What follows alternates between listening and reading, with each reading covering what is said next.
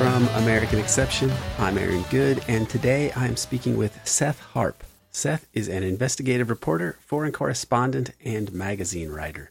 He is a contributing editor at Rolling Stone and has also reported from Ukraine, Syria, Iraq, and Mexico for publications including Harper's Magazine, The New Yorker, The Intercept, The New York Times, The Daily Beast, and Columbia Journalism Review.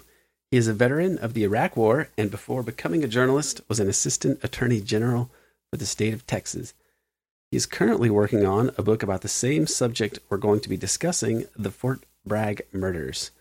And as ever, our discussion also goes into some of the bigger issues that might help us make sense of all this madness. Please check out the show notes for links. I've seen the landscapes 9 times, and what you ask of me cannot be, it just can't. Seth Harp, thank you for joining us. Hey, thanks for having me. So you have written a lot about just all the mayhem and bizarre events that have transpired in Fort Bragg around Special Forces.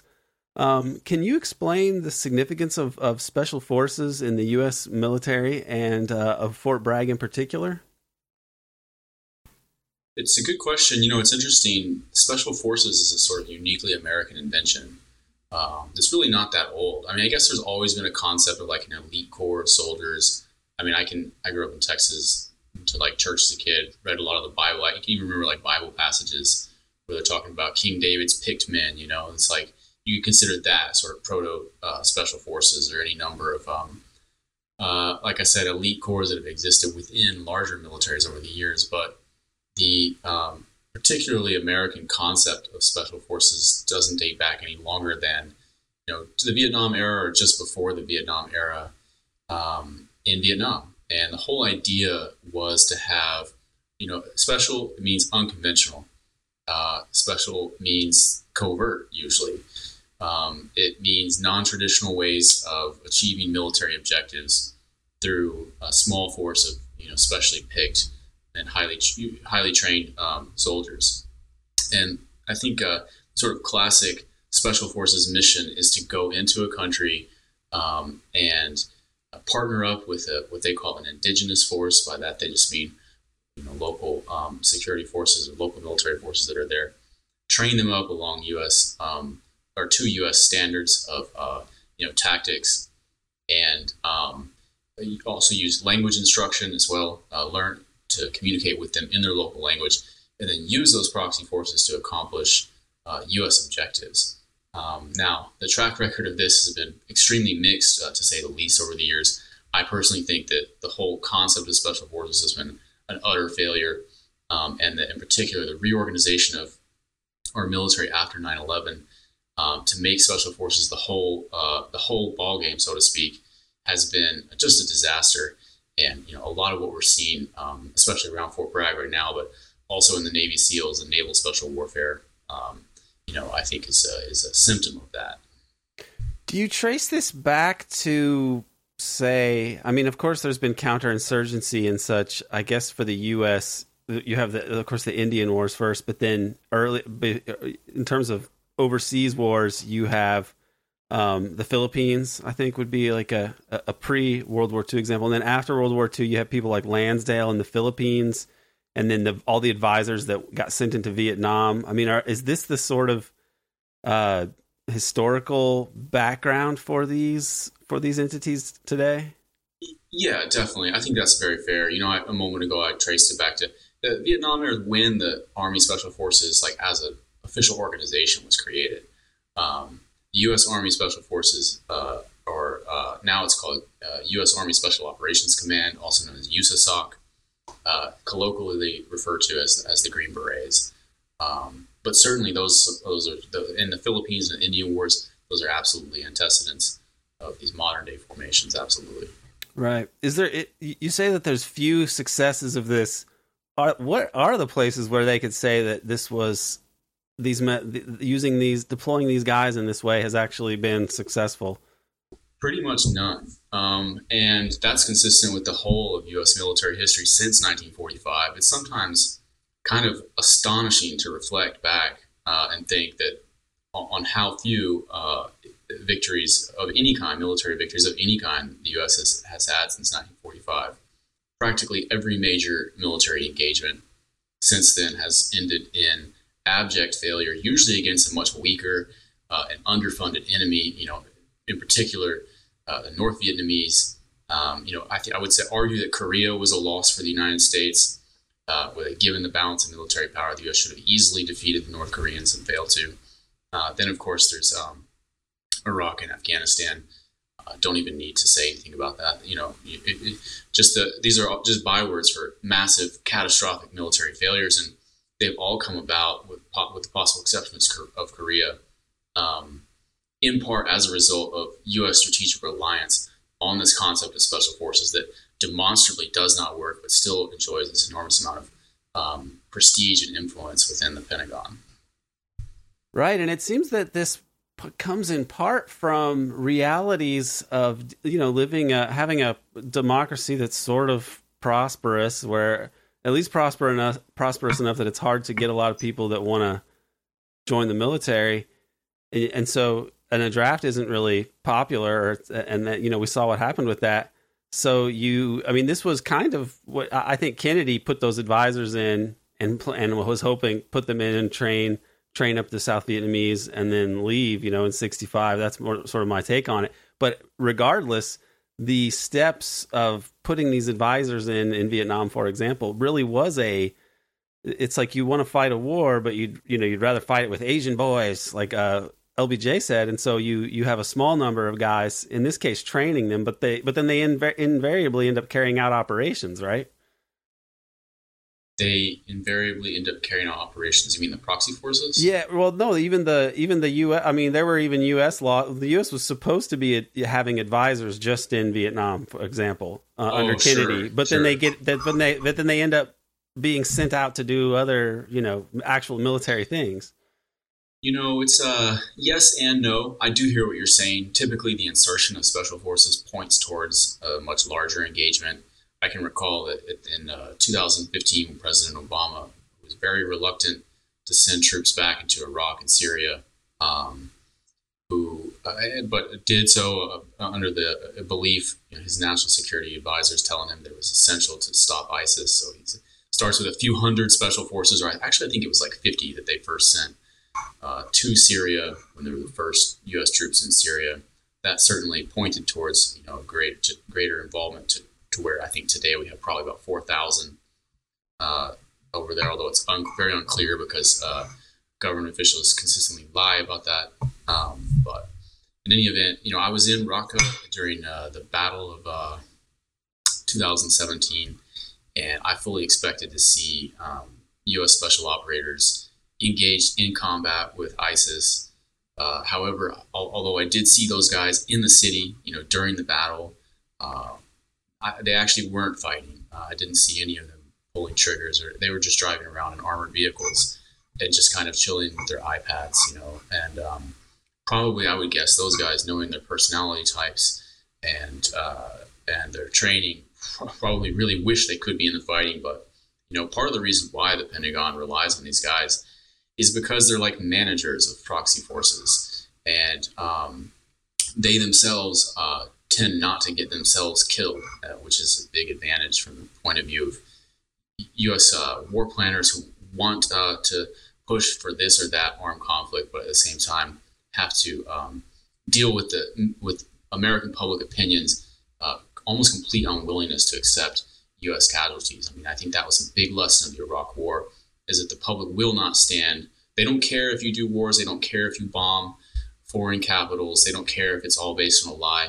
They don't care if it costs $1 trillion. But when you start having caskets coming back consistently from unpopular conflicts like Iraq, that tends to be a hard limit on U.S. military power, where there actually starts to be some, typically there's zero democratic control over foreign policy in the United States.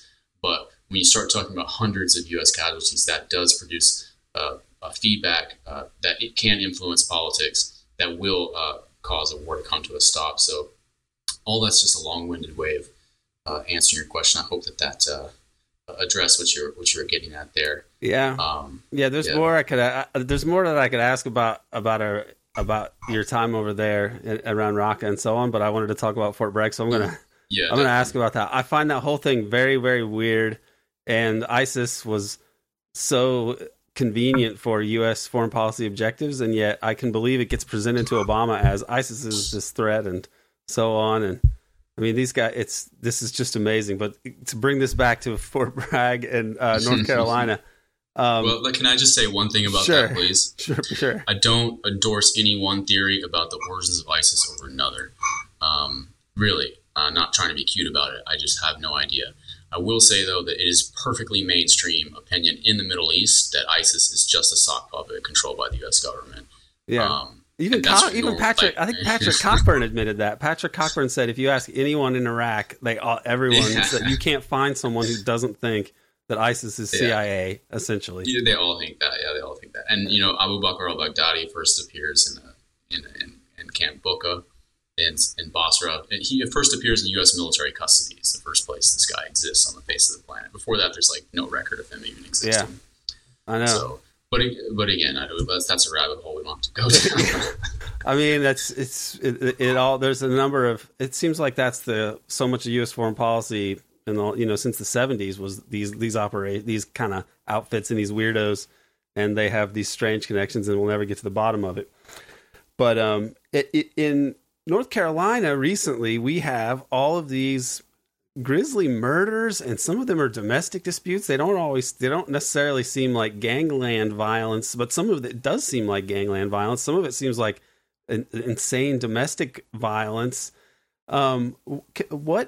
When did it become clear to people that there was some big problem at Fort Bragg? Because I've been seeing things about this on Twitter for a while, about the strange number of deaths, and I kind of speculated, well, maybe these are guys getting killed overseas and they're just lying about it, falsifying it so they don't have to reveal where they're carrying out operations. But and maybe that's true for some of them, who knows? But there are other ones that are clearly we basically know what happened and it's insane, or it was definitely situated in Fort Bragg. So how did this become a story that more people picked up on? I think that I've spent a lot of time looking in the news archives recently, and I think that Fort Bragg in this part of North Carolina has always been a hotspot, for lack of a better term, of weird murders that remain unsolved. Also of a very shocking type of domestic violence type of murders. It's been a thing for a while, going back to the Jeffrey McDonald case, and even before that, strange disappearances. I mean, it's kind of almost I think of it almost like a sort of Bermuda Triangle, like an inland Bermuda Triangle, where you get all of these unexplained murders that take place over the years. And I think it's kind of it has emerged in the past, especially around early 2000s. There were a spate of special forces and Delta Force soldiers that killed their wives right after they came back from Afghanistan. So that made a lot of news about Fort Bragg. In the 80s, there were some horrifying incidents. 80s and 90s, I think there were some horrifying incidents of racial violence committed by soldiers here, and also homophobic violence that was committed. And some of the worst incidents in Fayetteville history date around that time. There were some mass shootings. And then to go back even further, in the 70s, there was one of the most famous murder cases in North Carolina history. It was Special Forces doctor who apparently murdered his whole family while he was high on amphetamines, and then tried to blame it on a hippie drug cult. And there were 3 trials, and no one could ever figure out what had happened. And it remains a very controversial case to this day, the Jeffrey McDonald case. So that's all to say that this is not something new, this sort of underworld, but certainly ever since 2020, it's emerged to the fore, I think, in a way that it hasn't in the past. And that all, I think, was kicked off by the murder of William Levine and Timothy Dumas. And I don't know if you want to get into that case now or get into some other ones. There's a lot of them to talk about. Yeah, well, it was just in a sort of synopsis of that, of the murder of those 2 guys. So they found 2 bodies in the woods in December 2020. Both of them shot to death. White guy and a black guy laying side by side. There were no clues of the scene, and to this day it remains unsolved. But it was clearly it had every appearance of being a sort of professional hit. And then it emerged immediately. A couple of facts emerged right away. One was that Levine was a Delta Force soldier who had done like 14 deployments. So literally one of the most skilled gunfighters in the world, by definition, like a guy that just, he would have been very hard. I was just talking to someone who knew him yesterday, his high school buddy. I was talking to him yesterday. He grew up with him in Michigan. He said that even asleep, like you couldn't sneak up on Billy when he was asleep. He would pop up. You know, he wasn't like a psychopath, according to his friend. In fact, we can go into it later, but Levine's was a bit different from other Delta Force guys. But anyway, the point is that he would have been a very, very difficult person to sneak up on, and yet someone had taken him out, taken the other guy out too. The other guy was a seriously bad dude in ex-7th group, former 7th Special Forces group soldier who was like a drug dealer, a pimp, a hitman, and also the most recent thing I've learned is he had committed a string of like armed robberies where he had robbed drug dealers. He ran a stick-up crew in his spare time with a state trooper named Freddie Wayne Huff. I'm talking about Timothy Dumas here, the former soldier. Chief Warrant Officer Timothy Dumas ran a stick-up crew with a state trooper, North Carolina state trooper named Freddie Wayne Huff II, and his 18-year-old son, Freddie Wayne Huff III. They were kicking down the doors of trap houses and robbing drug dealers right and left. Levine, too, had committed all sorts of crimes violent crimes leading up to his death. He had been arrested for at least 5 felonies over the preceding, 18 months, including, same as Dumas, aggravated assault with a deadly weapon. And yet all of these charges had disappeared for both men. Like, you can find the arrest records for both of them, like 5 felonies in a row in Levine's case, and even more felonies in a row in Dumas's case. Yet both men died with clean criminal records. Neither was ever prosecuted for any crime, which had that to this day, there's zero explanation for how in the hell that could possibly be. But to top it off, Levine had previously killed a guy in his house in Fayetteville in 2018, shot and killed another Green Beret named Mark Leschiker. Once again, in a case that there's no explanation for why that happened. The closest friends, the closest family members of these men can't say why or even speculate really why. But what we do know is that Levine was not charged with a crime. He was just immediately released. So when these two guys with this completely inexplicable histories behind them, just appear side by side, shot to death in the woods, that raised a lot of questions about what the hell's going on at Fort Bragg, just to say the least. And then, so finally, I guess you wrote a more recent article in September of 2022, if my memory is correct, and this dealt more with the overdoses and the Senate. Some senators like Liz Warren, maybe Ed Markey, maybe if I remember, but they were looking into this kind of staggering amount of drug overdoses in recent years. How does this play into the whole narrative of what's going on there? Well, it's all drug related. I may not even mention that because it's kind of like the ambient environment around here. I mean, in the case I was just talking about, Levine and Dumas, Levine was on every drug you can imagine. He had serious substance abuse issues and was also buying and selling drugs. He was hooked up with what folks around here call the cartel. We can go more into that about what exactly that means. Dumas as well, cocaine trafficker, without a doubt, also a dealer, and so whatever was going on with them, it was clearly drug trafficking related. Some of the other murders that we haven't even broached, probably we don't even have time to broach because there have been so many of them. The one consistent theme is that they all, in one way or another, relate to drugs. So at the same time, I was also tracking, as I'm reporting on these drug-related murders, these fratricidal murders where you have special forces soldiers killing each other and trafficking drugs. Also tracking a large number of fatalities of soldiers at Fort Bragg.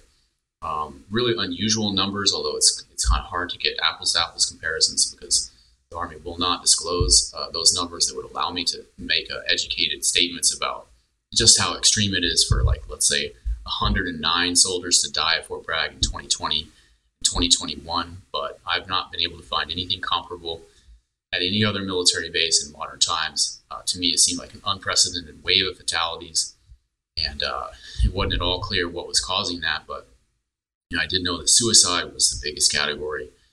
Many suicides, also hard to distinguish between drug overdoses. But through FOIA, I was able to obtain documents that ultimately shed enough light on it to conclude that overdoses was a major category of these deaths. That probably the second leading cause of death at Fort Bragg, right behind suicide, was overdoses, in particular from fentanyl. So soldiers falling out from fentanyl ODs right and left around here. And I think that because this military suicide crisis is old news, sadly. Back when I was in the military a long time ago, it was already a problem then. But I think what's new is all the overdoses. And that's something that hadn't emerged at all before. We know there's an overdose crisis in our general society. I believe that fentanyl is now the number one leading cause of death for adults, period. Like American adults, period. That's the number one cause of death. But it's like more than COVID, I think. And but it hadn't. We didn't know yet that this had equally affected the military, and so that was the latest story that I wrote for Rolling Stone. And, yeah, like you said, that was enough to get the attention of some senators. Senator Markey of Massachusetts was really the instigator of that. But as far as I'm aware, the Pentagon didn't even respond. Senator Markey asked him some very reasonable questions in his letter. In particular, he wanted to know how many overdose deaths the military had seen since 2017, because the reporting that I was able to do just showed it was kind of like a baseline minimum. Those are the ones I could say these are for sure overdoses. But there's reason to believe it might be way higher than what I reported, due to a large number of casualties that are officially classified as undetermined, and also the suicides I mentioned, many of which involve drugs. So I think it's really disturbing that the military is so contemptuous of Congress that they're just not even going to answer that question. But it's reflective of a power imbalance that has really that dates back to 9/11. I would say post 9/11, in which the few congressional guardrails that did exist over the military, the congressional oversight of the military in general, greatly attenuated these days, which is very worrisome. The Congress doesn't do much oversight of the military or the intelligence agencies. This is a recurring thing. As I've looked at this, and my memory of some of these guys is not the names. I'm not totally feeling like I have mastery over. But this Levine fellow, you said he killed his friend before he was later found dead. Is he the guy that had a tattoo of his friend's, got his friend's name tattooed on his chest or something like that after he killed him? Was that a part of the story? Yeah. His tattoo said ML, initials for Mark Blushever. The date of his death, which was in March 2018, until Valhalla. Yeah, that whole scene was just the way you describe it. It was done in front of his daughters, and there was never any explanation as to what it was. It was just he was too strung out on drugs, and then had all these guns around and shot the guy. Or do you have a theory as to what even that was? If there was another story there, or? He killed the man right in front of his daughter and in front of his own daughter, both of whom were about 6 years old. And no, his official story to the police was not credible, to say the least. He said it was done in self-defense. But if you or I had told that story to the police with the facts and evidence as they were, we would definitely have been charged with first-degree murder. Levine wasn't even placed under arrest. He just walked that same day. Because he's a member of Delta Force, literally the most elite unit in the whole U.S. military, does Black Ops. That's all Delta Force does is Black Ops, missions that are officially denied by the U.S. government. They'll either say it didn't happen or the U.S. wasn't responsible for it, or if it's acknowledged, they won't say anything about the unit that was behind it. But that's Delta. We talk a lot about, or we hear a lot about the SEALs and the SEAL Teams 6 and how much they are always fucking up. But My view is that the SEALs are just like the scapegoats because, the SEALs are not that important the SEALs are a big component of JSOC, Joint Special Operations Command, and the Special Operations Command in general, SOCOM. So it's tedious, the organizational structure, but in general, there's a very large component of the military, which is the Special Operations Command, which is what is known as White SOF, SOF, Special Operations Forces, white as in like above board. And then there's a smaller component of that, which is known as Black SOF, which is JSOC, which does the covert stuff. So that's SEAL Team 6, Delta Force, some other special mission units from the Air Force and the Army. But the SEALs in general although they're a big component of SOCOM and JSOC, they're not nearly as important as the Army.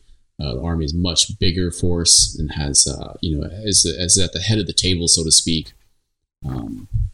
And the Marines are not even part of this picture. The Marines are completely excluded from JSOC and from SOCOM. Or I'm not sure about SOCOM, don't quote me on that, but they're excluded from the Black SOF stuff. So anyway, it's all just to say that I feel like all the stigma that attaches to Navy SEALs is kind of a distraction. You'll find, or I found in my research, that whenever Delta guys are involved with something that's potentially embarrassing to the military, you'll see a little blip, some weird news event, a police report that you can later get through FOIA, and then it just disappears and nothing is ever heard from it again.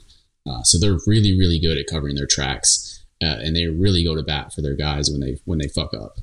And a lot of them do, because you're talking about guys that, they're enlisted operators. These are hitters. These are not necessarily sophisticated, spies or whatever like you would see with the CIA. These guys are literally assassins for the government, president's personal hitmen. You can think of Delta Force as a hit squad that answers directly to the president. I mean, that's literally what they do. So when a guy like that, who's he may have killed 100 people in his career, may have done 15 deployments. People that have been through those life experiences can be volatile, to say the least, when they get back here. And certainly they can fall afoul of the law. And when that happens, certain mechanisms go into action that prevent them from being an embarrassment to the organization. And this is not done for the protection of the operator, who to the government are just totally disposable parts. It's done to protect the organization. And I could give any number of examples. You'd have to stop me. I don't know how many you want me to go into or how many you have time for. Well, to my mind, this makes his death seem, when I read about how he committed that murder and then was just basically allowed to walk, the most damning circumstances I can imagine. I mean, but then he was not charged with anything. That's astounding. And even from their perspective of needing to keep these kind of tools around, and somebody like that might have its uses because he's an effective killer, this would have been more than enough indication that this person was actually a problem and a risk. And then that, to me, brings to mind the possibility of, like, was his murder their way of dealing with someone who, if he were to actually be put on trial or anything else and have to talk about his PTSD or any of the things he was involved in, that could have been such a mess. I mean, is that something that you heard whispers of people at least suspecting that around this case, or that he may have been killed by? I mean, not whispers. That's what everyone thinks or says or speculates practically. And the closer they are to the unit and the closer they are to the case, the more casually people will assert that, like, oh yeah, it was probably his teammates often. Like, that's how they deal with problems. That being said, I have my doubts about, well, there's just other possibilities as well, because Levine was really and truly off the rails. He was totally rogue. He was working for a cartel, what they call a cartel. I kind of put in quotes, or I hesitate to use the word cartel because I'm from Texas. I spent a lot of time in Mexico. South Texas, you talk about the cartel, you're talking about a very specific organization. Here in North Carolina, I've had cops, other people talk about cartel this, cartel that. I'm wondering, what are they talking about? Well, they're basically just talking about the biggest drug dealers around this part of North Carolina, kind of a loose confederacy. It's not a specific organization. It's not specifically Mexican, although it is supplied by Mexicans. But in particular, Levine was in 2019, around the time of his death, Levine was under investigation by Army CID for trafficking drugs on Fort Bragg. That's a fact. So was Dumas, actively under investigation for trafficking drugs. Levine kept company during that time with at least 3, and we could even say 4 known drug traffickers. They were Burton Ray Whittington, allegedly, because I'm not sure if he's been convicted. Timothy Bird, allegedly. He's awaiting trial in federal court right now. And Robert Lee Anderson, allegedly, also awaiting federal prosecution. And finally, his girlfriend at the time, whose name I won't say, I think she might be a protected witness, but she was indicted for drug trafficking, and she was also convicted. So these 4 people I just named, they were for certain right in Levine's immediate clique in 2019, in the year that he died. And the charges against him in federal court, because they were all indicted shortly after his death. I'll put a pin in that, I'll return to that point. But they were all indicted shortly after his death, and are now all in federal custody, all 4 of those people, except for Whittington is in state custody. So, and these were not small-time drug dealers. These were, in at least in the case of Bird and Anderson, you're talking about shot callers who have done federal time already in the past. The charges against them now, talking about like 70 plus trafficking charges, plus firearms charges, plus conspiracy, money laundering, all the rest. So they're not talking about small-time drug dealers at all. Those were Levine's closest associates. He was working as an enforcer for this kind of clique.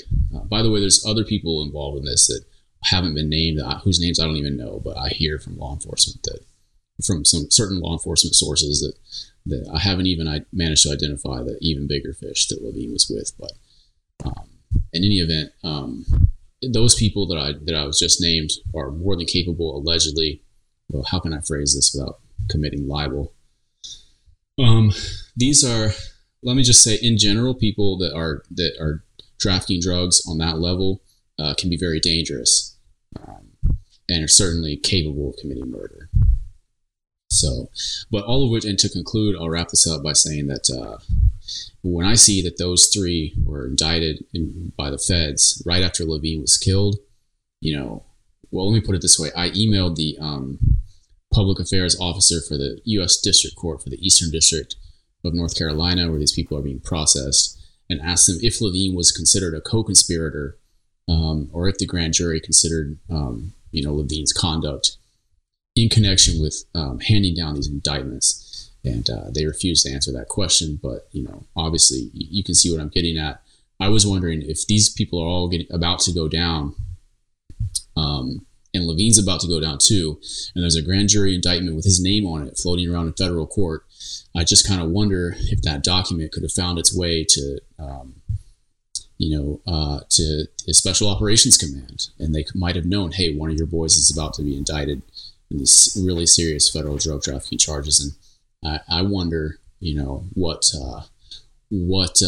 might have been set in motion by that knowledge, if it in fact happened. I mean, there's so many between the people who were running this bigger drug operation and the Special Forces Command.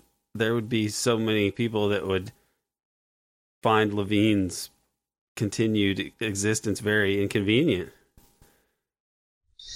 And then, of course, there's the Mark Lestricker, the man he killed in 2018, was not punished for. So there's a third possibility that, maybe Mark's teammates didn't like that very much. That might not have sat right with them at all.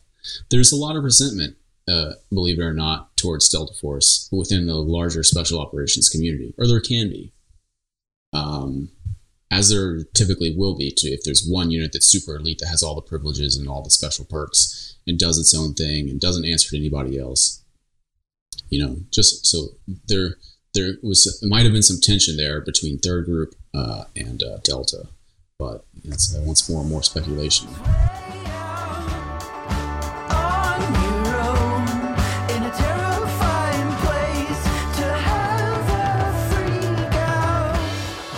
brings to my mind, like, as an American, I can only think in terms of Hollywood movies, and so it makes me think of Platoon and the Charlie Sheen character who has to deal with Tom Berenger at the end of the movie. I mean, it's like what in these sort of lawless situations and this milieu and this sort of lawless universe, I mean, these kind of crazy choices or things can happen, and it could be. As you say, there's so many people would have had a lot of motive to kill this guy, and it's hard to be very sad for him going out that way. But the whole story seems horrific.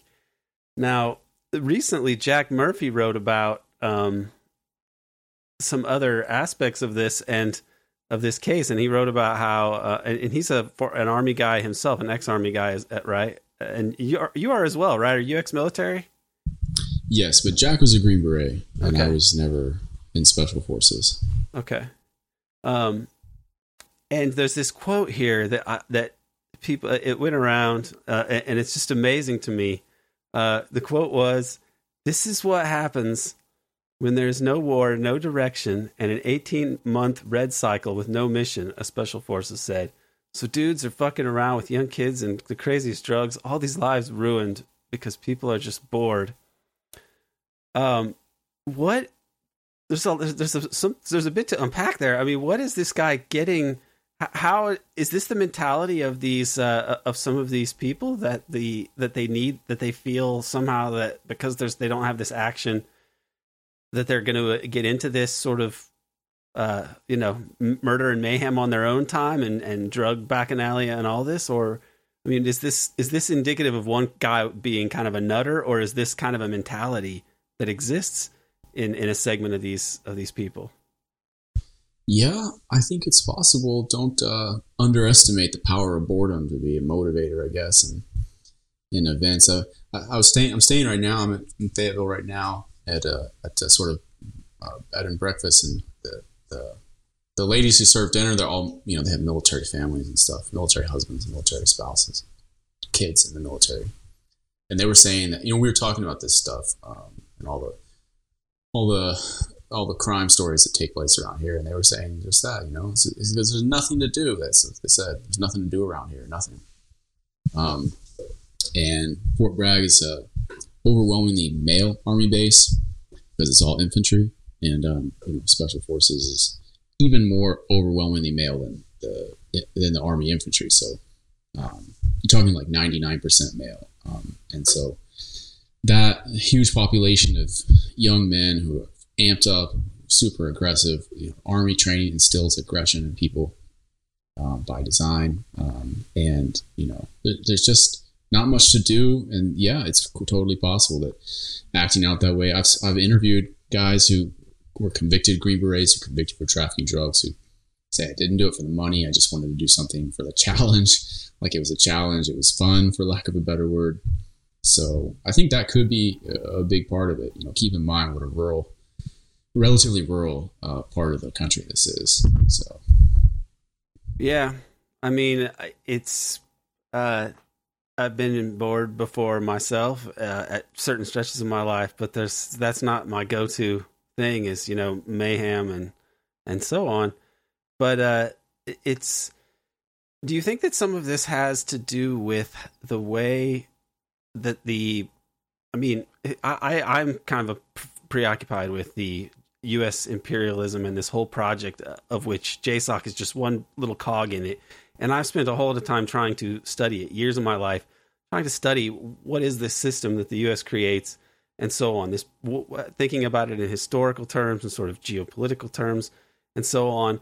But these guys that are just a part of this on this level, they wouldn't possibly have the time to really, be detached from this and look at it from that sort of different perspective. Do you think that that this may be reflective of just what I would call the moral depravity of this whole project of what that the military is engaged in? I mean, I've heard you say and others say that the war on drugs, Peter Dale Scott has written about this. The war on drugs replaces the Cold War in some ways. And so these guys get sent in operations that are sort of related to this, sometimes related to this war on drugs business, but they have to. But there's all. It's known that the state often works with drug traffickers in some ways. So and you hear things like, I know a guy who's retired special forces, and his wife is very conservative, but he'll just admit, yeah, it's all about money. I mean, is this deep cynicism? I mean, is it just filtering down to these people on the ground, and is it like fueling some kind of nihilism that we see expressing itself in these kind of ways? Or, I mean, this may be a deeper question, but I'm just trying to wrap my mind around what is going on in this milieu, and it doesn't seem like a coordinated, intelligence sort of deep state thing. It seems like actually some kind of blowback, which is not but a weird, like, psychological type of blowback on these, with these people. Does that make any sense, or what do you? Yeah, it does. You raise a lot of interesting points there, and there's lots of things I could say in response. One point I could make is that, as the moral authority, or not the moral authority, but sort of moral consensus around U.S. wars. I mean, I served in Iraq, and that's when it sort of broke apart in my life at around 2007, 2008, when you saw the widespread disillusionment with the Iraq War. So many people, especially conservatives, I think we don't talk enough about the psychology of conservatives having been duped into the Iraq War, because I was against the Iraq War.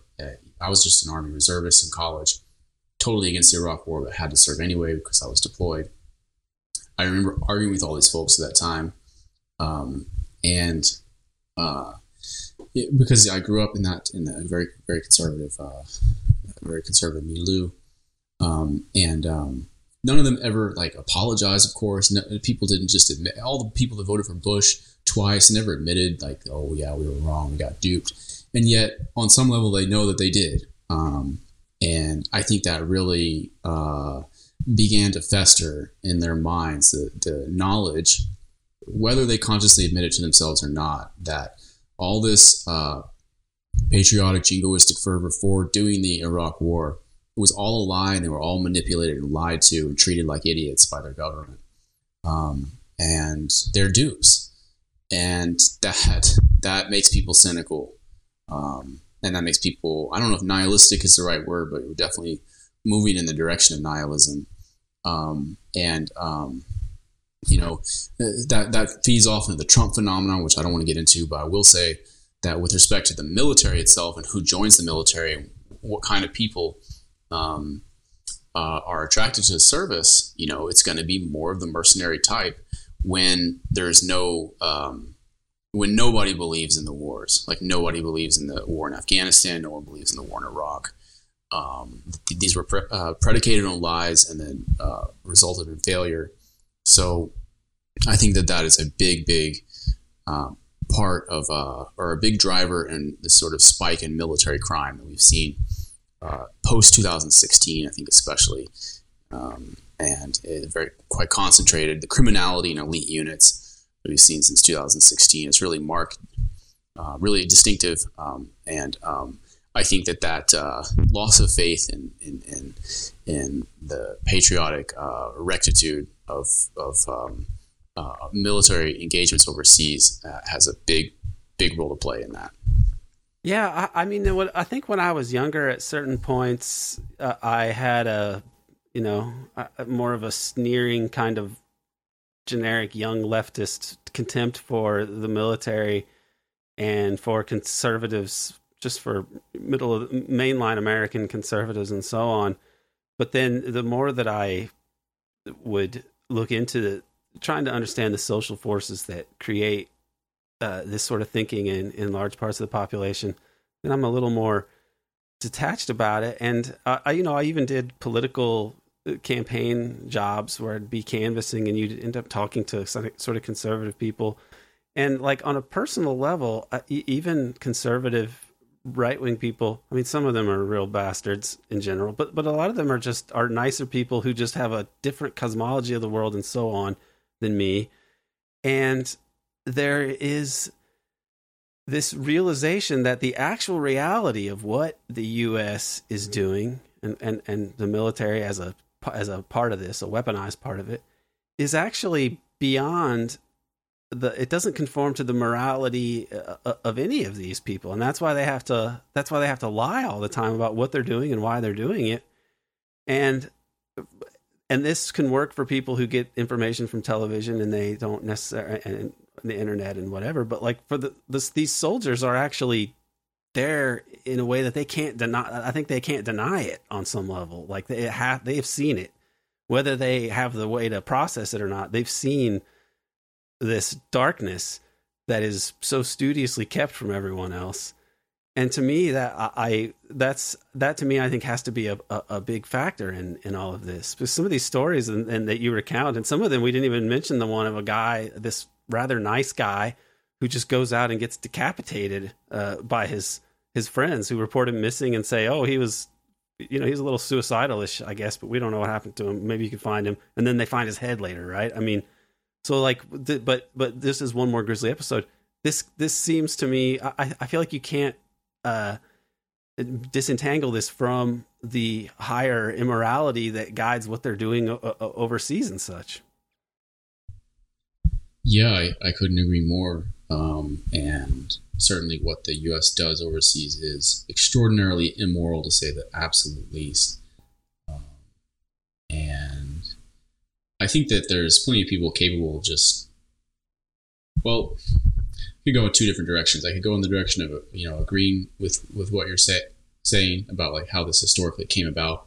Because you see, like I hear what you're saying. I never had the luxury of hating conservatives because I grew up in that environment. When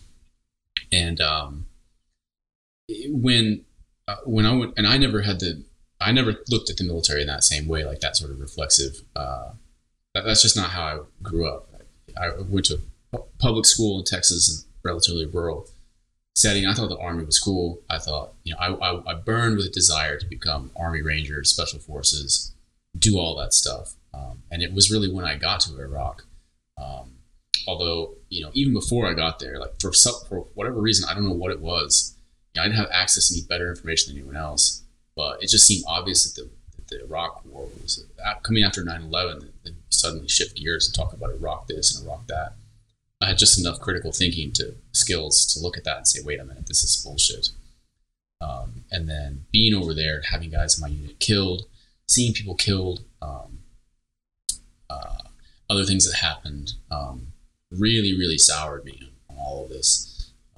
And I can only imagine that has, I know for a fact that that's greatly influenced a whole generation of veterans. And, the majority of veterans, I think like 3/4 of veterans say that the war in Afghanistan was a mistake, or the war in Iraq was a mistake. And then more than half say the same thing about Afghanistan. And over time, those numbers will only go up. So, but that's not to say that the military can't continue to just,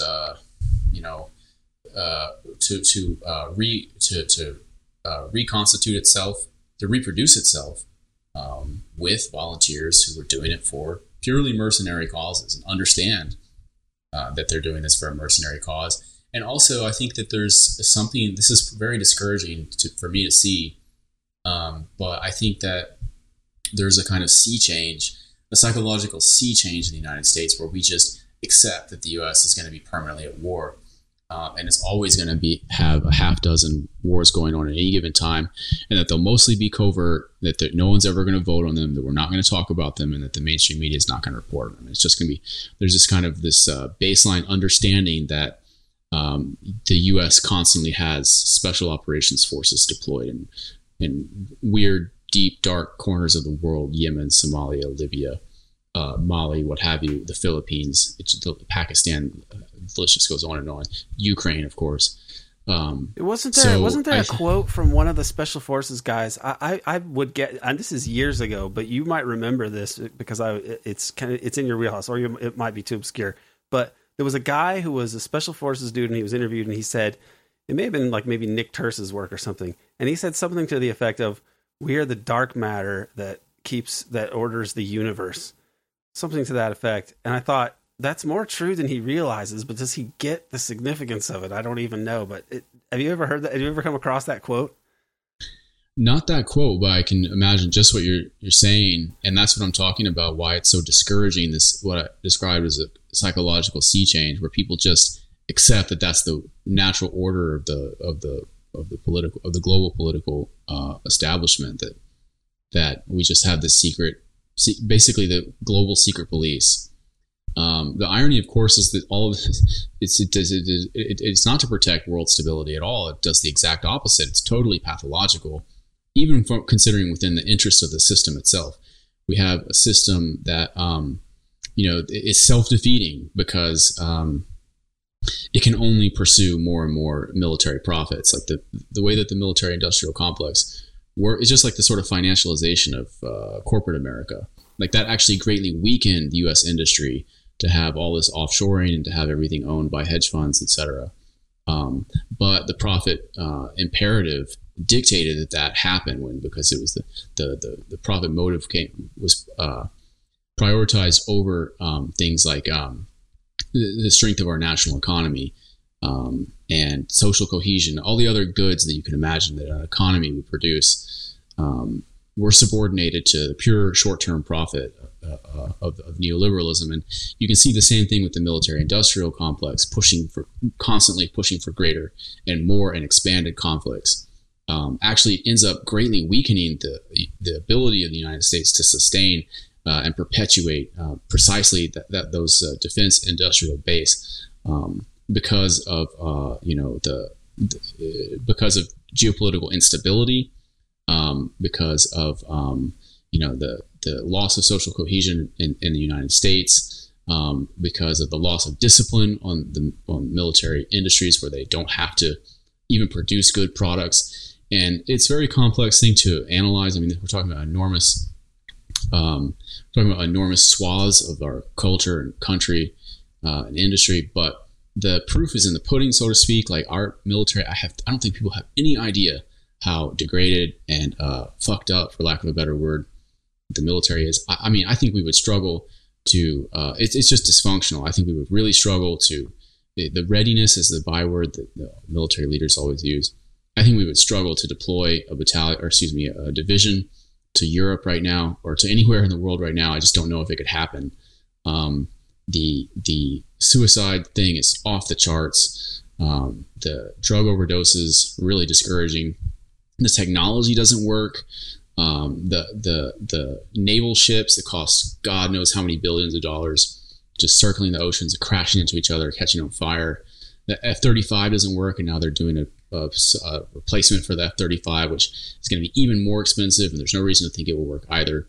So this is just all pure dysfunction that actually defeats the interests of the military-industrial complex itself, if that makes sense. But sorry, I lost track of your original question. It's a deep. It goes even broader than that. I think that you're right that the military is dysfunctional and that it's kind of reflective of a bigger societal dysfunction.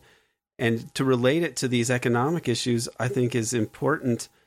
I think that it stems from at the end of during World War II, the U.S. decided it would go for global dominance, and that's what it geared itself to be able to do, and it totally transformed what there was of American democracy into a regime to manage an empire, but in such a way that you're not ever saying that it's an empire. So you have instead you define it by its supposed enemy of communism, and that allows you to basically wage war on the rest of the world. Places like Indonesia, Congo, Brazil, all these places where this Cold War chicanery happens, and it reproduces more or less the same arrangements of colonialism.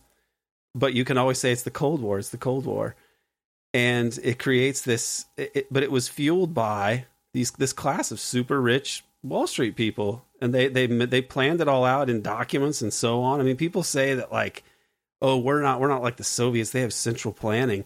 Well, we have central planning not over small things, but over deciding to basically try to rule the world.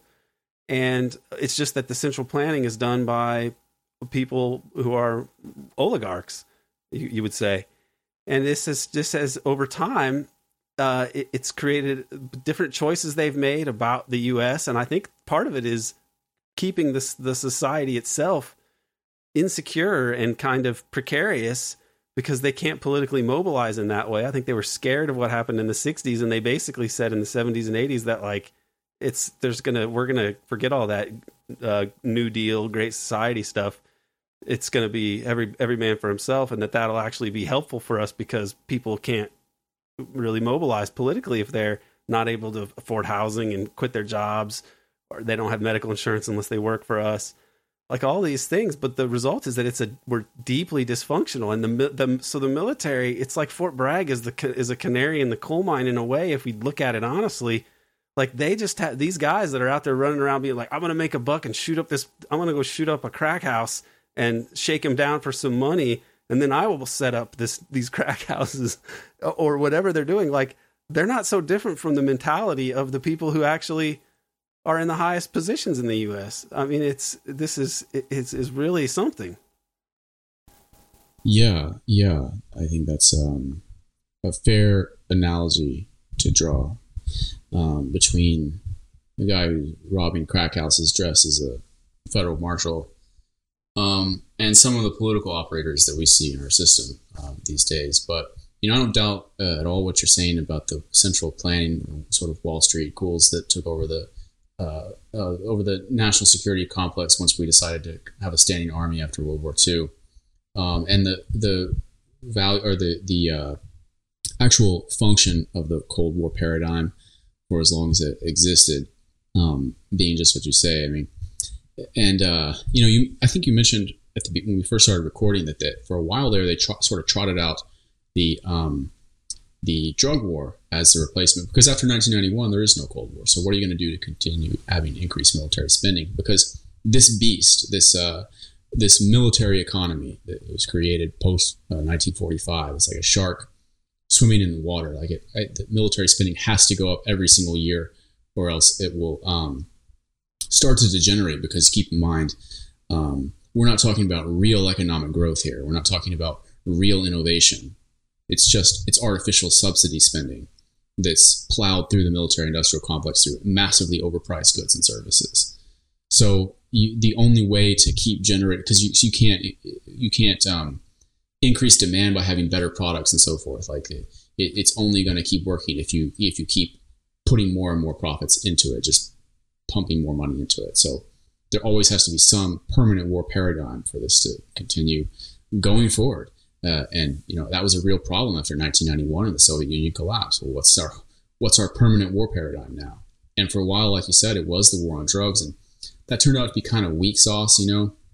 My personal view of why the war on drugs never really took off is because Latin Americans are too recognizably human to U.S. citizens, like average people in the United States heartland.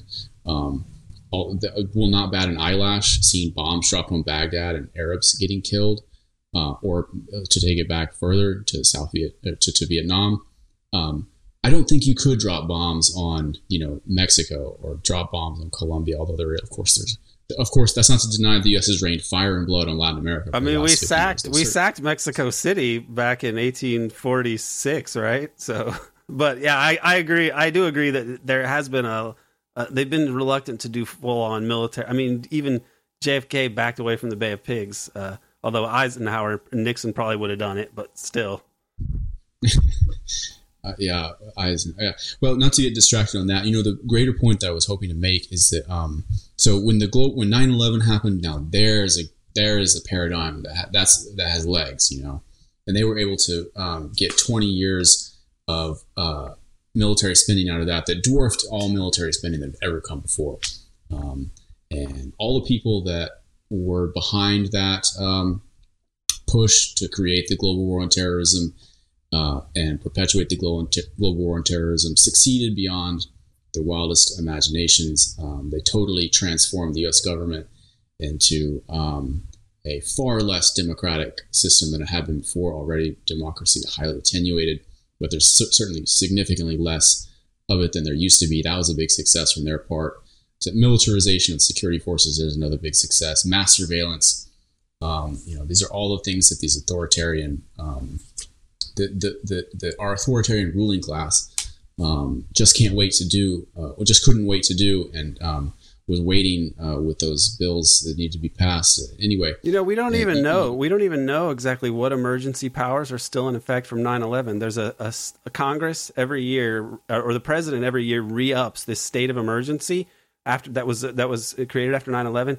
And Congress people aren't even allowed to know what that state of emergency entails. So we don't even know what rights the state has actually assumed since 9/11, and they do it every year since then, even though, in the 2010s, we start funding Al-Qaeda in Syria, but it doesn't matter. We're still going to keep this emergency dictatorship sort of mini Führer principle for the national security state in effect that was after 9/11. It's astounding. It is astounding. And, to quote Leonard Cohen, everybody knows, it's just, I feel like we all sort of recognize and see, I don't know how old you are, but I was, when 9/11 happened, I was 17. And so to me, I had this sort of reaction against all this stuff, against the Patriot Act, et cetera. And I thought it would be a temporary aberration. And now I feel like that sentiment has gone out the window. Like people just accept that, oh yeah, our government is just this massive secret security force that is totally impenetrable and is outside of democratic control. But, anyway, not to get too hung up on that, the point that I wanted to make to sort of tie it all together was that the global war on terrorism is now over. You pointed out that we now fund Al-Qaeda in Syria, Operation Timber Sycamore, I think, most expensive CIA program in history. But it's over as of let's say 2021 with the withdrawal from Afghanistan. And what's the new permanent war paradigm? Because as I said, the U.S. must be at war. Our political system will cease to function the day we are not at war. And the new paradigm is now Russia and China. And putting aside the war in Ukraine, we can talk about that if you like. But in general, the idea that the U.S. is now going to be opposed to Russia and China, to me, strikes me as extremely weak. Like that's a very that doesn't sell nearly as well as the global war on terrorism. It seems derivative. It seems stale. It's not going to attract. It's not going to attract cohesion around it. The sort of jingoistic sentiment. You just won't find it. Every time you turn on the news or listen to what Congress is saying or Fox News, what have you, or MSNBC, the liberal side too, they're constantly trying to whip up, fear of the China threat, and it's just weak as hell in my view. It's just not nearly as good from a production Hollywood standpoint as the global war on terrorism, which was so good at fomenting military spending and getting people to consent to this. And I just don't think it's going to have nearly the sticking power or staying power. I'd be curious to hear what you think. How is this going to really work? Both political parties agitating for war with China. I just don't see it happening. Looking for a place to sleep.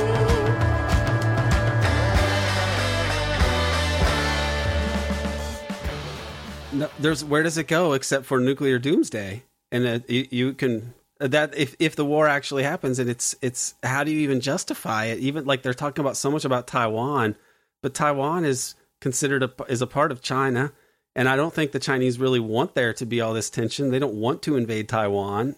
They would be happy just to let things play out as they have been, and eventually Taiwan would just unify peacefully. I think that's really what they're thinking, is for good reason. But the U.S. the U.S. doesn't want things to play out. That's why I think they blow up the Nord Stream pipeline. They try to use Ukraine they weaponize Ukraine against Russia and China, because those countries have the material and technological wherewithal to eventually provide an alternative to other parts of the not U.S. the global South, to offer them resources and to basically attract capital and trade flows, so that they're not going across the Pacific and the Atlantic to the United States as the center of gravity, but more as an alternative to that. And the U.S. has been, destabilizing everything around the world is their version of stability. The chaos is kind of what they need, because there's no other game in town besides the U.S. dollar, the IMF, and so on. And then it makes it very favorable for them to get whatever resources and buy up whatever they want around the world. But this Russia-China combination represents a real potential counterweight to this. And so they're freaking out about it. But their freaking out about it, I think, is necessitating their actual downfall, because it's they can't fight these countries because we all die if they do. And so they need to bow to reality and accept some sort of system in the world that would be that you could defend on its merits, rather than just America says so, and if you try to go against it, we'll kill you. Like we need to create a system that is rational and reasonably just, and not this monstrosity. But the people that rule the world enjoy ruling the world, and they don't want to move in that direction. And so, are they going to get us all blown up, to hold on to this, or is there going to be some kind of reform? They don't benefit from blowing everything up, but they have a lot to lose. Like, they at least have a motive for this that we should be worried about, for this kind of brinksmanship. So I feel like what you're saying is absolutely right. The post global war on terror business is not very compelling. The global war on terror had a very spectacular premiere that was on all the networks and got very high ratings. 9/11 was a very spectacular event that launched this new direction for world history's richest and most powerful empire. But it fizzled out because of Iraq and Afghanistan. Obama tries to keep it going with these Arab Spring wars, but they flounder as well. And now we're really getting at the heart of it, which is Russia and China. And if you go back and read Brzezinski, he's talking about this already as in the 90s, as our main worry would be a coalition of Russia, China, and Iran bound by grievances against the U.S. This is the main thing we have to worry about.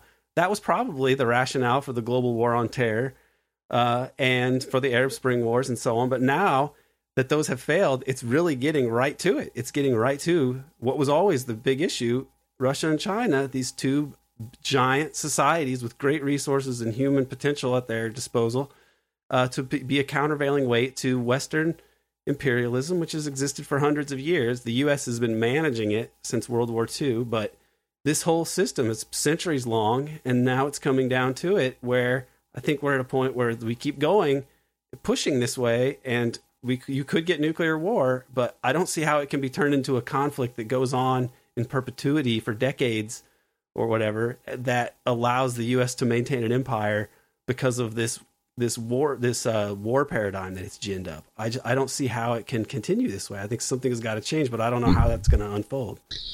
Well, I certainly agree with you that the idea of war with China is terrifying, but I'm hopeful in a way that the U.S. will fail to provoke China into participating, because it kind of takes two to tango, especially if you're declaring that the Chinese state is your enemy. You never see, and that's why I kind of think that Ukraine is a bit of a distraction, because to this broader trend that I foresee, could be wrong, but because Russia is a weak country, a weak and humiliated country with real insecurity around the regime, the Putin regime, and has real existential concerns about its continued existence. And so for that reason, it's pretty easy to do what they did around Ukraine, which is to constantly provoke Russia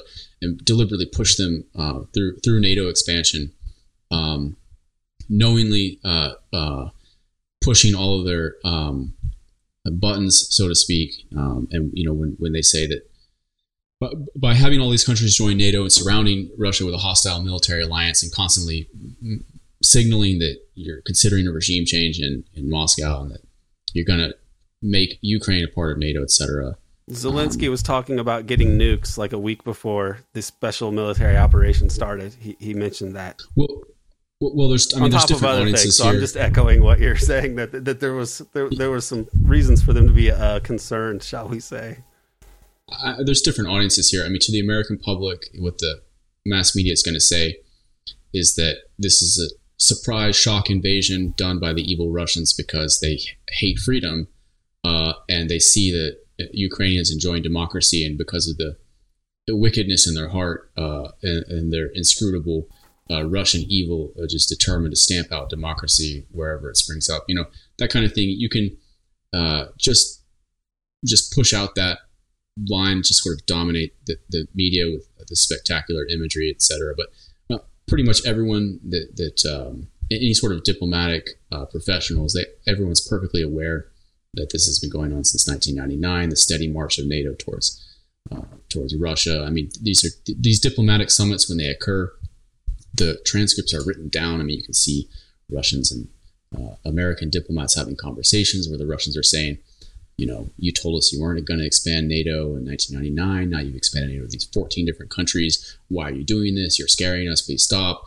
And then a few years will go by and they'll say, okay, we accept that these dozen countries are going to join NATO, but you must not do this to Ukraine. You must not do this to Georgia. Those are our vital security interests around the Black Sea. We're going to treat that effectively as an act of war. You must not do this in Ukraine. And the Americans just, of course, continue doing it for exactly that reason. For exactly that reason. This can't be emphasized enough. That it's not that they were doing these things to support some democracy here and there, and it just happened to be in Ukraine, which was very sensitive to the Russians. It's that they did it specifically because they knew that it was very damaging to Russian security. This is important. That's my view. And there's that telegram that cable that's often held up by what is his name, William Colby, who's the current director of the CIA? Burns. Sorry, yeah, Burns. Where he basically says that in writing that the Russian point of view is that expansion of NATO to Ukraine will be treated basically as an act of war, and people hold that up as indicating that Burns is some kind of crypto liberal or something. But I always read that cable as just him saying here's what we do in order to start a war in Ukraine. This is our playbook. So my point is just that you can do that with Russia. Russia can be goaded into war because on the eve of the war, of course, the Russians made an offer that said that if, in exchange for Ukrainian neutrality, they would not invade Ukraine. The U.S., of course, didn't deign to respond to that at all. So the Russians said, all right, it's war. Because for what the reasons I was saying, their weakness as a state, their insecurity as a regime, makes them really think that war is preferable to having NATO in Ukraine. Between those two options, the Russians do not want to go to war. Yes, they're an autocratic regime. Yes, they're a corrupt regime. I would never want to live in Russia. I have no admiration at all for Vladimir Putin or his murderous security forces at all. But I recognize that they're rational.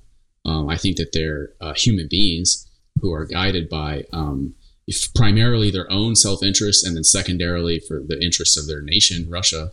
And I think that in their view, they look at Ukraine and think that it's preferable, although they don't want to have 100,000 soldiers die in Ukraine. They don't want to have all the sanctions even worse. But they would rather have that than have Ukraine be turned into a NATO satellite. And that's because they're weak and on the defensive and insecure. Whereas China is not. China's foreign policy for so long has been simply to avoid war. And the Chinese, I don't know much about their internal politics, but I know about their foreign policy. And I know that they look at the United States and see a country that's destroying itself by constantly going to war. And the Chinese are determined to avoid that. And yes, Taiwan is important to them. Taiwan is part of China. Taiwan, that's why they speak Chinese there. That's why it's right next to China. That's why all the people there are Han Chinese. It's just preposterous that the way the U.S. asserts this claim over Taiwan, as if we have any right at all to say what these two closely related polities should do, how they should relate to one another. It's clearly none of our business. Or I should put it another way. Taiwan obviously is much more important to China than it is to the U.S. or ought to be to the U.S. But even then, even with U.S. putting special forces in Taiwan, because we do, having all the sort of democracy promoting NGOs, quote unquote, over there, even with all of that provocation, even with freaking Nancy Pelosi flying to Taiwan to specifically stick a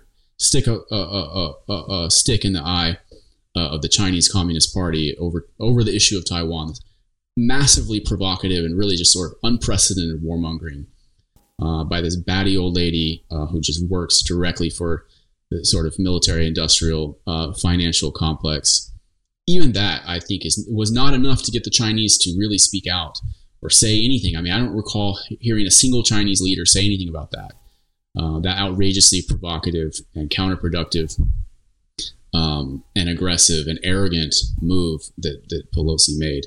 Like, even in response to that, like, I don't remember the Chinese saying anything. I can't remember ever seeing a clip of a Chinese leader talking about the United States in a negative way. They just keep our name out of their mouth, so to speak, because they're determined to avoid war. They understand the sort of incentive structure that we're talking about earlier. They understand that the U.S. is dysfunctional, that our political system dysfunctionally pursues war, and that we'll pursue irrational wars, even world-destroying wars. They understand why that is, and they're determined to avoid that very conflict. So for that reason, I'm hopeful that this permanent war paradigm kind of like sputters out. I don't know who's next in line, like, to be the arch enemy of the United States empire. Do you have any ideas? I think that this whole project it has to wind down over the next decade, and there needs to be some kind of realignment of and restructuring of our whole posture towards the world. I don't see an alternative to it, because I believe that the rest of the world that has been kept down by this sort of economic system that's specifically designed to keep them perpetually underdeveloped and poor and desperate, that this is untenable, and that somebody came along, I think this Chinese-led, but Russian military muscle as well, like that sort of combination that they have, and Russian resources, and Russian society is going to be stronger, I think, in overcoming decades compared to its lows in the 90s, that they're going to eventually rebuild much of what they lost over time.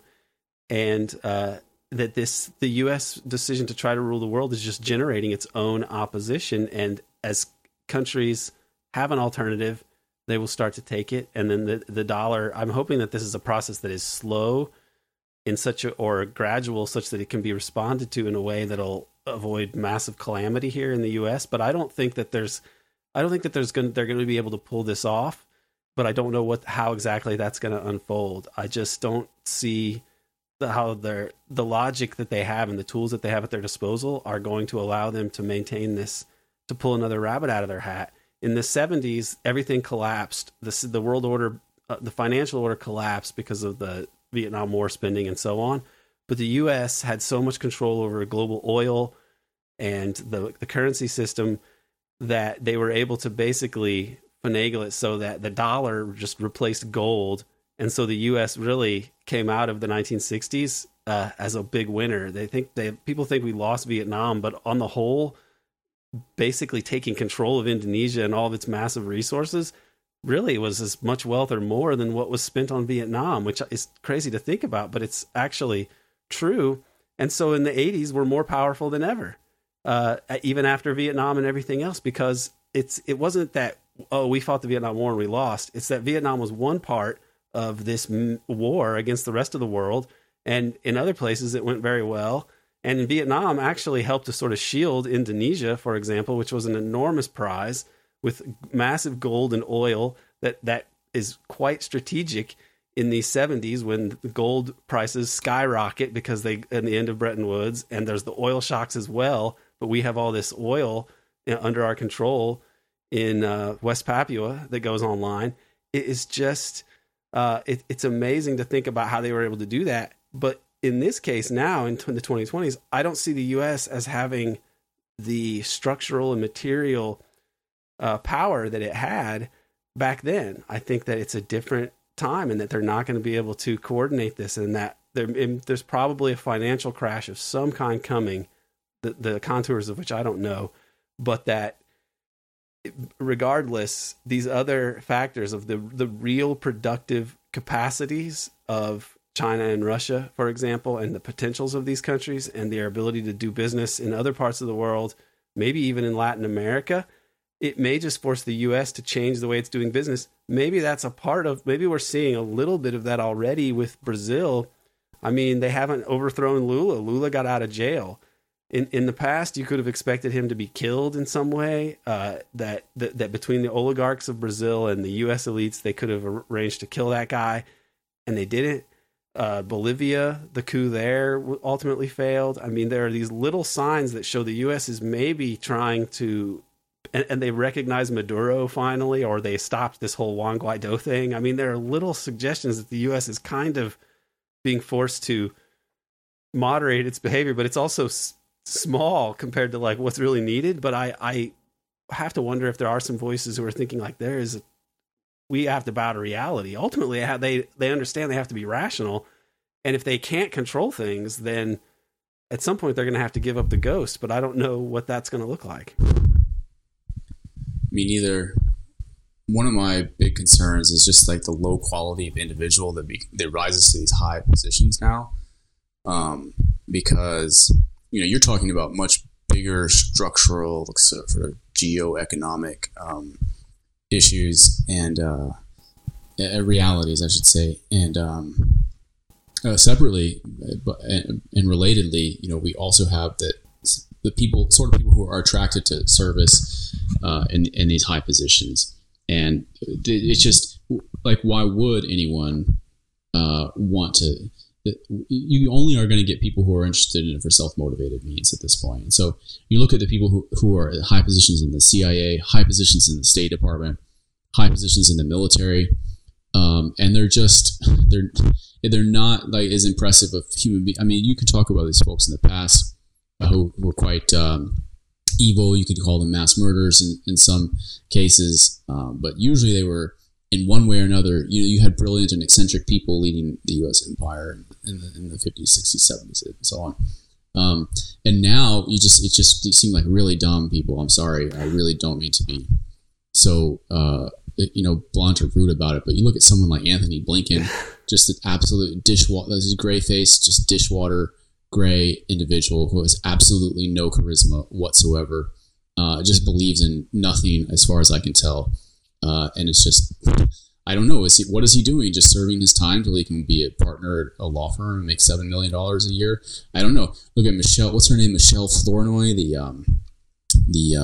She's probably a high-level political undersecretary at the Pentagon. And same with Michael Morrell, who was the director of the CIA. Oh yeah. He was on there saying a lot of stuff about taking down Russians and so on. He's made some really interesting statements. He was a higher level CIA officer, I believe.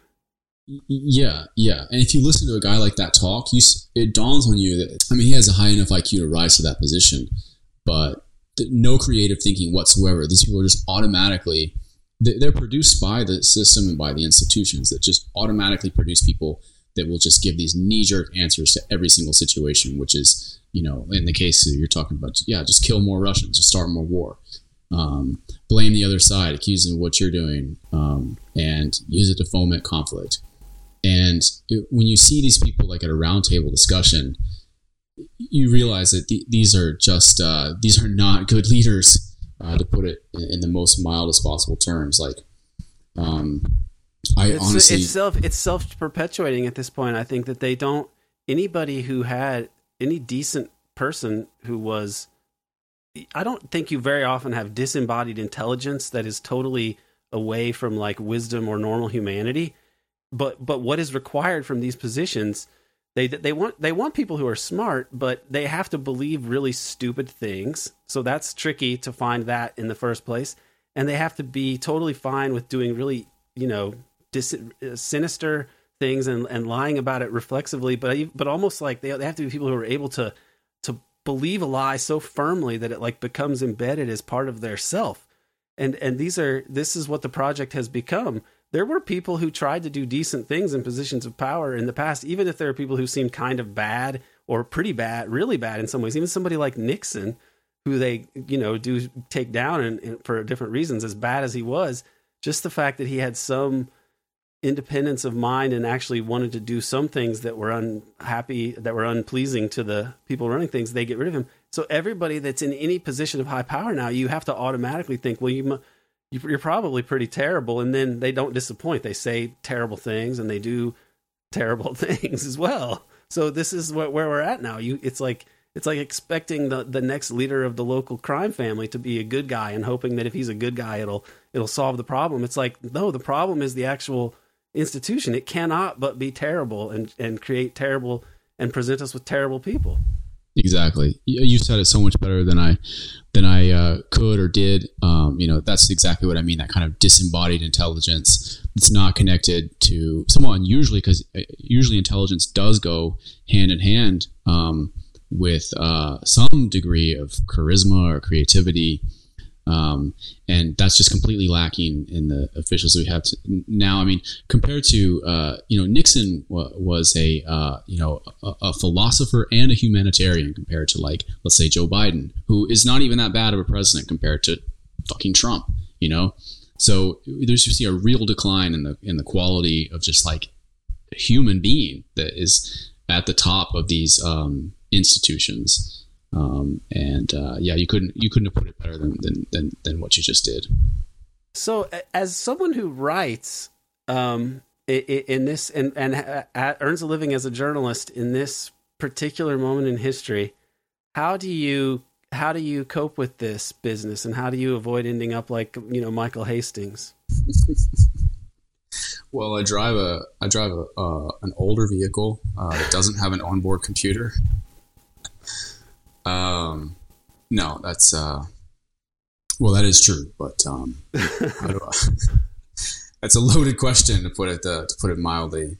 You can forget the Hastings part if you want, but what I mean is, how do you stick to the conventions of journalism and probably the strictures of like what your employers are willing to, or are supportive of while writing about these issues? I mean, is there a way? How do you maintain your how do you sort of keep yourself oriented in a positive way as you do this under these conditions, which are so strange? I mean, the reporting isn't complicated at all. That's not in any way fraught for me. I mean, it's the same standards that I would hope any other, journalist or professional journalist would try to adhere to. Everything has to be based on the facts. Has to be stuff that can be proven. Has to be stuff that can be recreated by others. You have to show your work, and you have to have the documents, and you have to have people's testimony recorded. If I have that, then I'll write anything I please. To date, fingers crossed, I haven't had any problems, having journalistic outlets publish this stuff. Of course, where it gets really difficult is stuff like the war in Ukraine. Sometimes when events are just sort of hot and burning hot in the moment, it can be very, very difficult to talk about.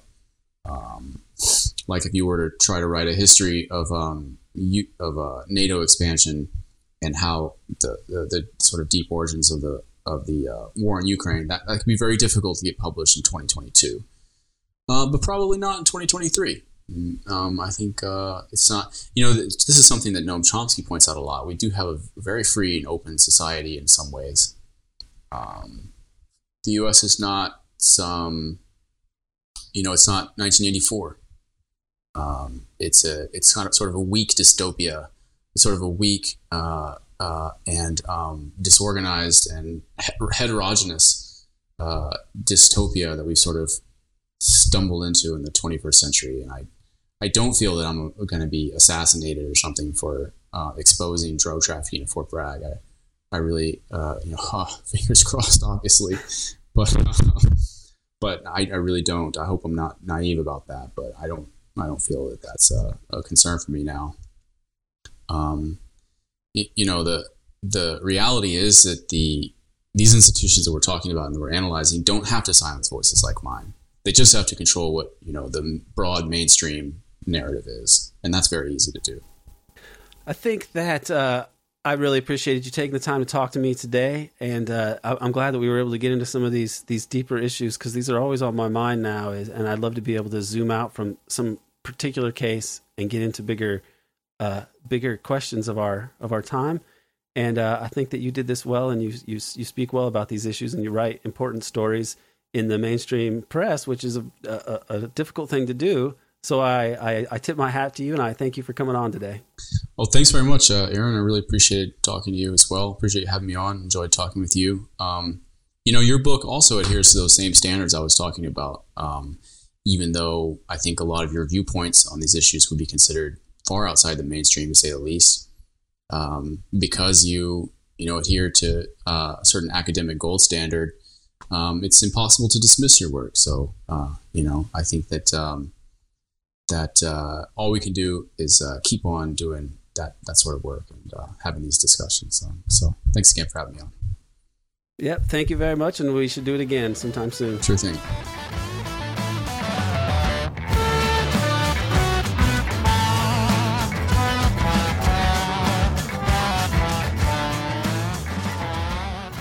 I want to thank Seth Harp for coming on American Exception. Also, thanks to Dana Chavaria for producing the episode and to Mock Orange for providing the music. Just to clarify here, I think it was probably college years and my return from Taiwan, and then 9/11 and the GWOT, the Global War on Terror, being launched, including the Iraq War. That was when I had the most straightforward conception of the Republicans and military people as basically fascists. If anybody is interested to know what I was thinking back in those days, or what I was talking about in the interview. Nowadays, well, I do see the U.S. empire as a cloaked fascist project, as most of you are probably aware, with the U.S. going for a liberal-branded para-fascist model of empire. But for what it's worth, I have a different take on rank-and-file military people and even Republicans, which is to say that if we accept the humanity of everyone, we have to understand how history and culture and economic forces have shaped and influenced all these people who ultimately are not the leaders or even beneficiaries of this project. I hope that everyone appreciated this episode. I think Seth Harp seems like a throwback in a good way. He writes about these deadly serious matters, and he works to connect them to the larger story of our times. What has been happening in Fort Bragg, it seems like a sad but predictable consequence of this war machine that we have created. We can't continually unleash monstrous violence around the world without creating monstrous actors. Stories like the Fort Bragg murders demonstrate this for those with the eyes to see. This is valuable work, and that's why we chase the light. What am I missing? What can I